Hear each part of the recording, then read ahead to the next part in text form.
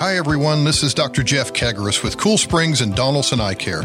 We've proudly served the Middle Tennessee community for the last 26 years, and I want you to know we really appreciate you. Having an annual comprehensive eye health and vision exam is so important to the health of your eyes. From signs of diabetes, glaucoma, and cataracts, we're looking for it all. Don't let another day go by. Schedule your annual eye health and vision exam at Cool Springs or Donaldson Eye Care.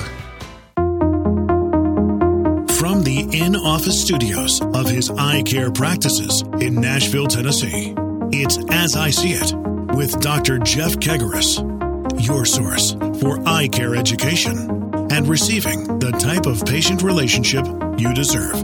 It is time for a patient revolution. And now, your host, Dr. Jeff Kegaris.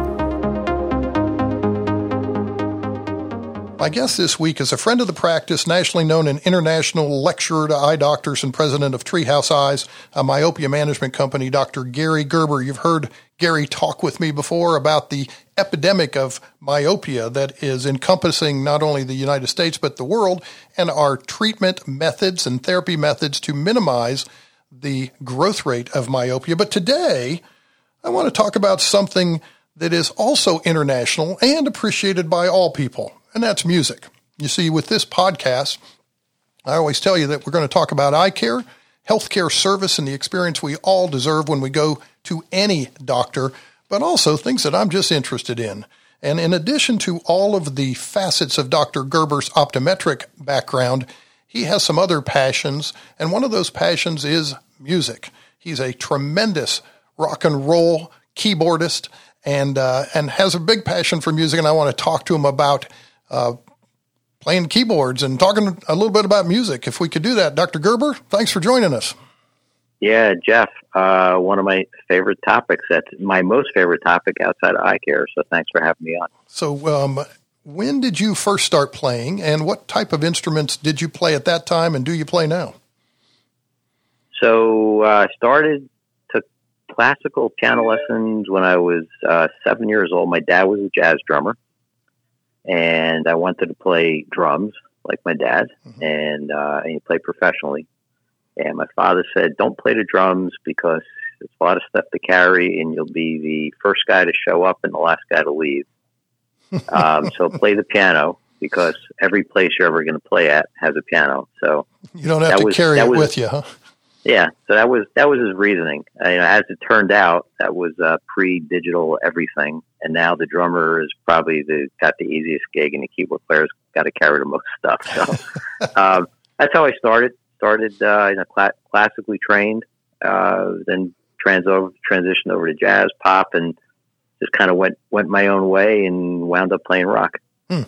So did you have a band early on? And if so, what was that? And tell me about some of those early forays into playing for people. Yeah, first band, like a lot of rock guys, was literally a garage band in a garage in New Jersey. Then when it got cold, transitioned to a basement band. That would have been around sixth grade was my recollection of the first one. First gig that I did was seventh grade, outdoor barbecue, and I got paid a pair of keyboard cufflinks. That's how they paid me, which I had for a long time and I lost them, but that was my first payment. From there, just the bands got not necessarily bigger, but certainly better. You keep playing, you keep upping your game, you keep practicing, putting the time in, start networking.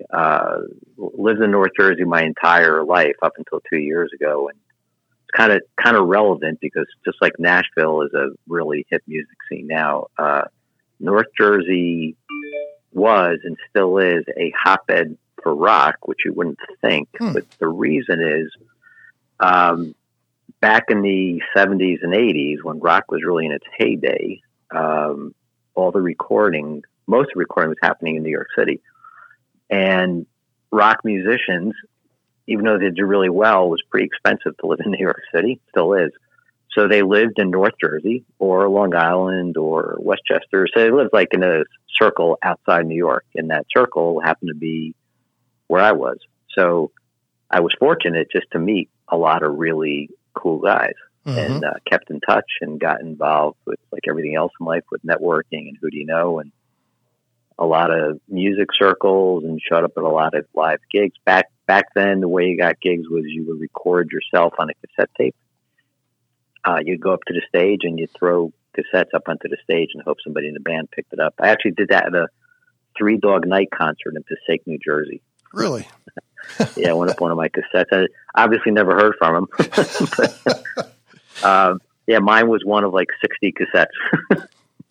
Interesting. But that's how it was done. Is it true that a guy named Clarence who played the sax and a guy named Springsteen who was a vocalist came and you just didn't think they would meet the cut for your band? Not exactly. More the other way around. Yeah, I did play at the Stone Pony, which is where Bruce got his start, down in Asbury Park. Yeah, iconic rock place, and still there. Still there? Well, pre-COVID, it was there. Which is when I played there probably 5 years ago. Wow, worth a detour if you're traveling up in that area to go listen to music there? Yeah, depends. They have all kinds of music. I'm still primarily 80s rock guy is my personal sweet spot, what I like, but they have everything down there. So yeah, it's worth it.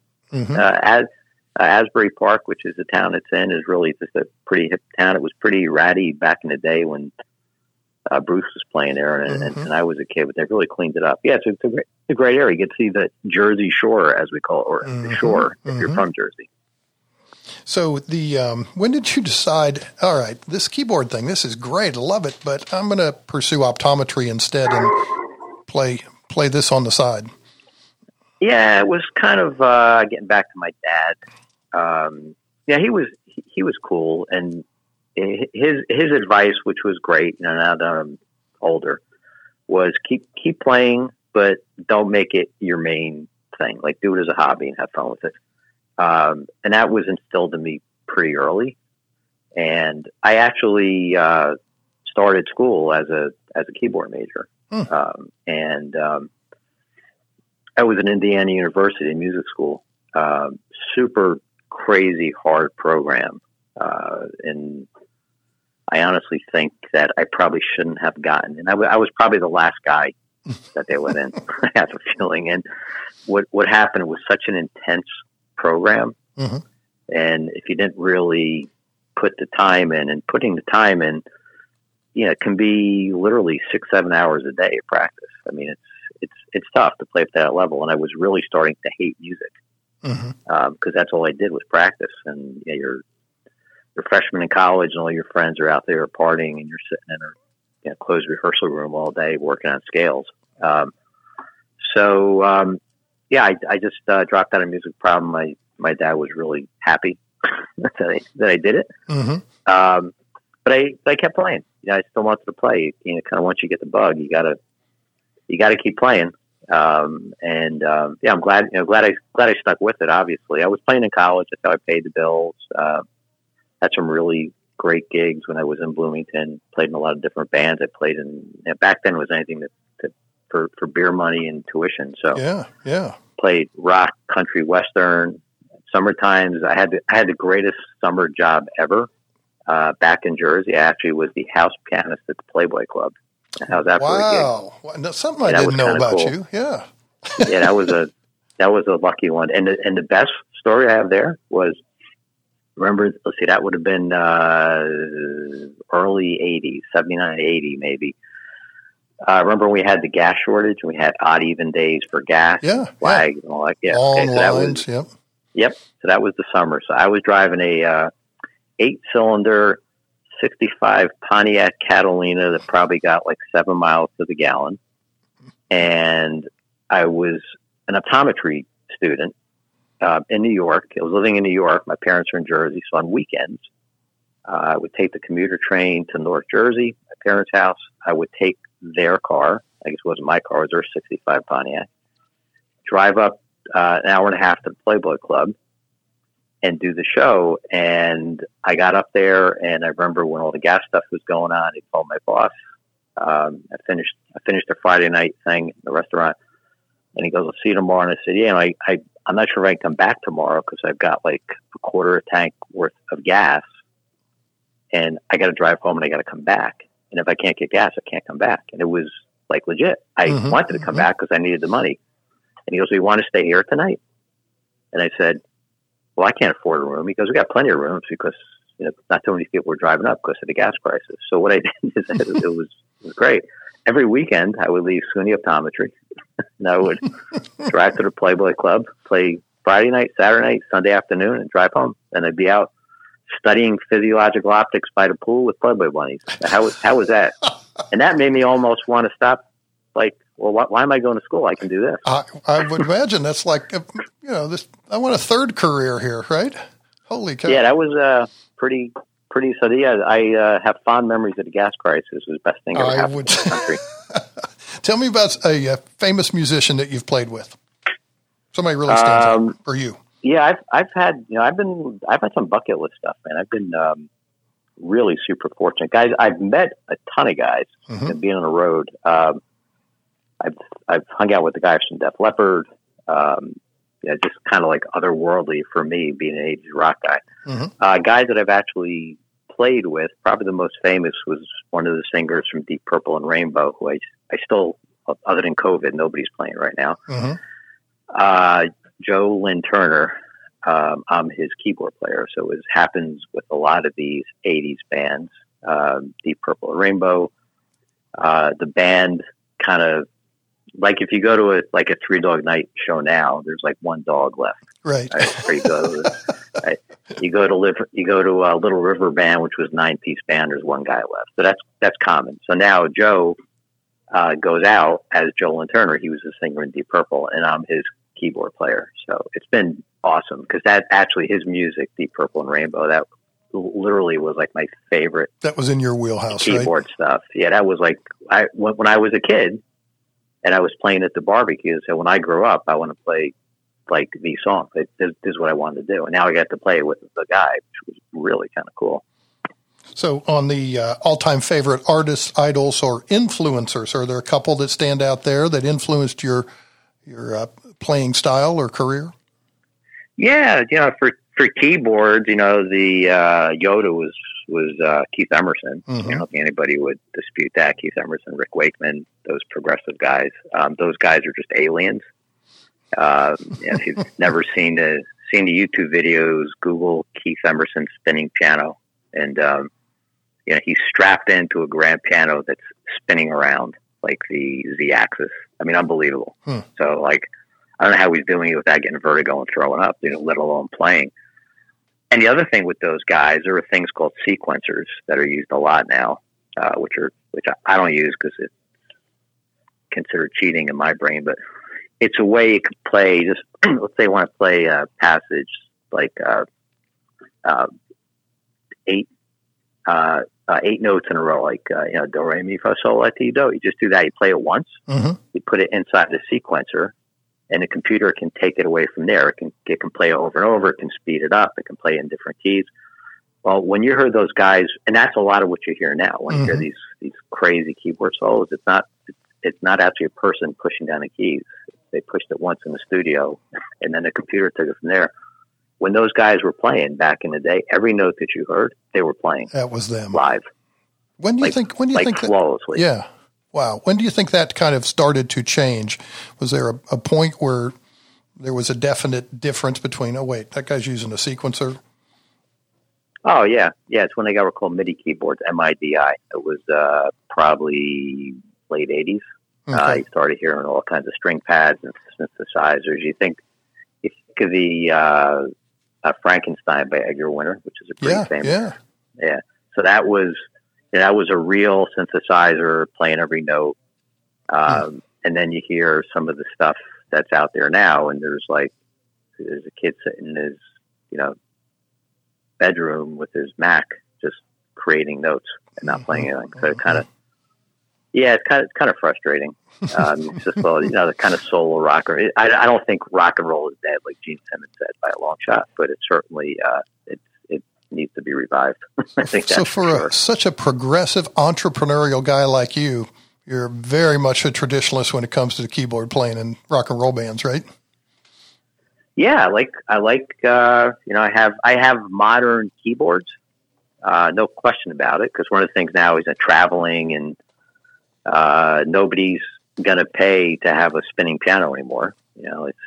That's not gonna happen. So what I do now is my favorite all time keyboard player ever was John Lord. He was the keyboard player for Deep Purple. That's why I said when I got the gig, it was like otherworldly. And I actually remember talking to Joe, the singer, when he gave me the gig, and I said to him, look, I'm like blown away that I'm going to do this. It's going to be great.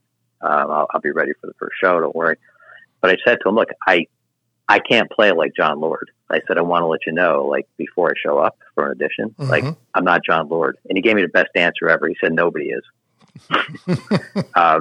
And that really took a lot of pressure off. Yeah. Yeah. And I said, okay. And he's right. And nobody can get that sound. So what you do now is you can actually get the sound sampled where you can get his sounds, you get close to him, because he was a real innovator, but they're really classic 80s keyboard sounds. So I can get those, but I got to play the notes. So I kind of stole the sound that he invented, because that's what people expect. That they see Joe up there and they want the Deep Purple sound. So I got the sound from him. So I didn't create sound, but I got his notes. Yeah, I'm playing what he played, and it's totally fun. Gotcha. Let's talk about a few people that we as lay people that, not a musician myself, might say, oh, well, these guys play the piano. And I'm just interested in maybe a couple of thoughts if you have any on them. So somebody like a Billy Joel, what do you think of when you hear him play Piano Man? Billy Joel, Elton John, love those guys. They're all different, man. They're Billy Joel and Elton John, when you go to those shows, they have keyboard players. So Billy Joel is a pianist. Elton John is a pianist, which is how I started. And I still prefer playing the piano. Guys like Billy Powell, Leonard Skinner, those kind of I love that sort of stuff.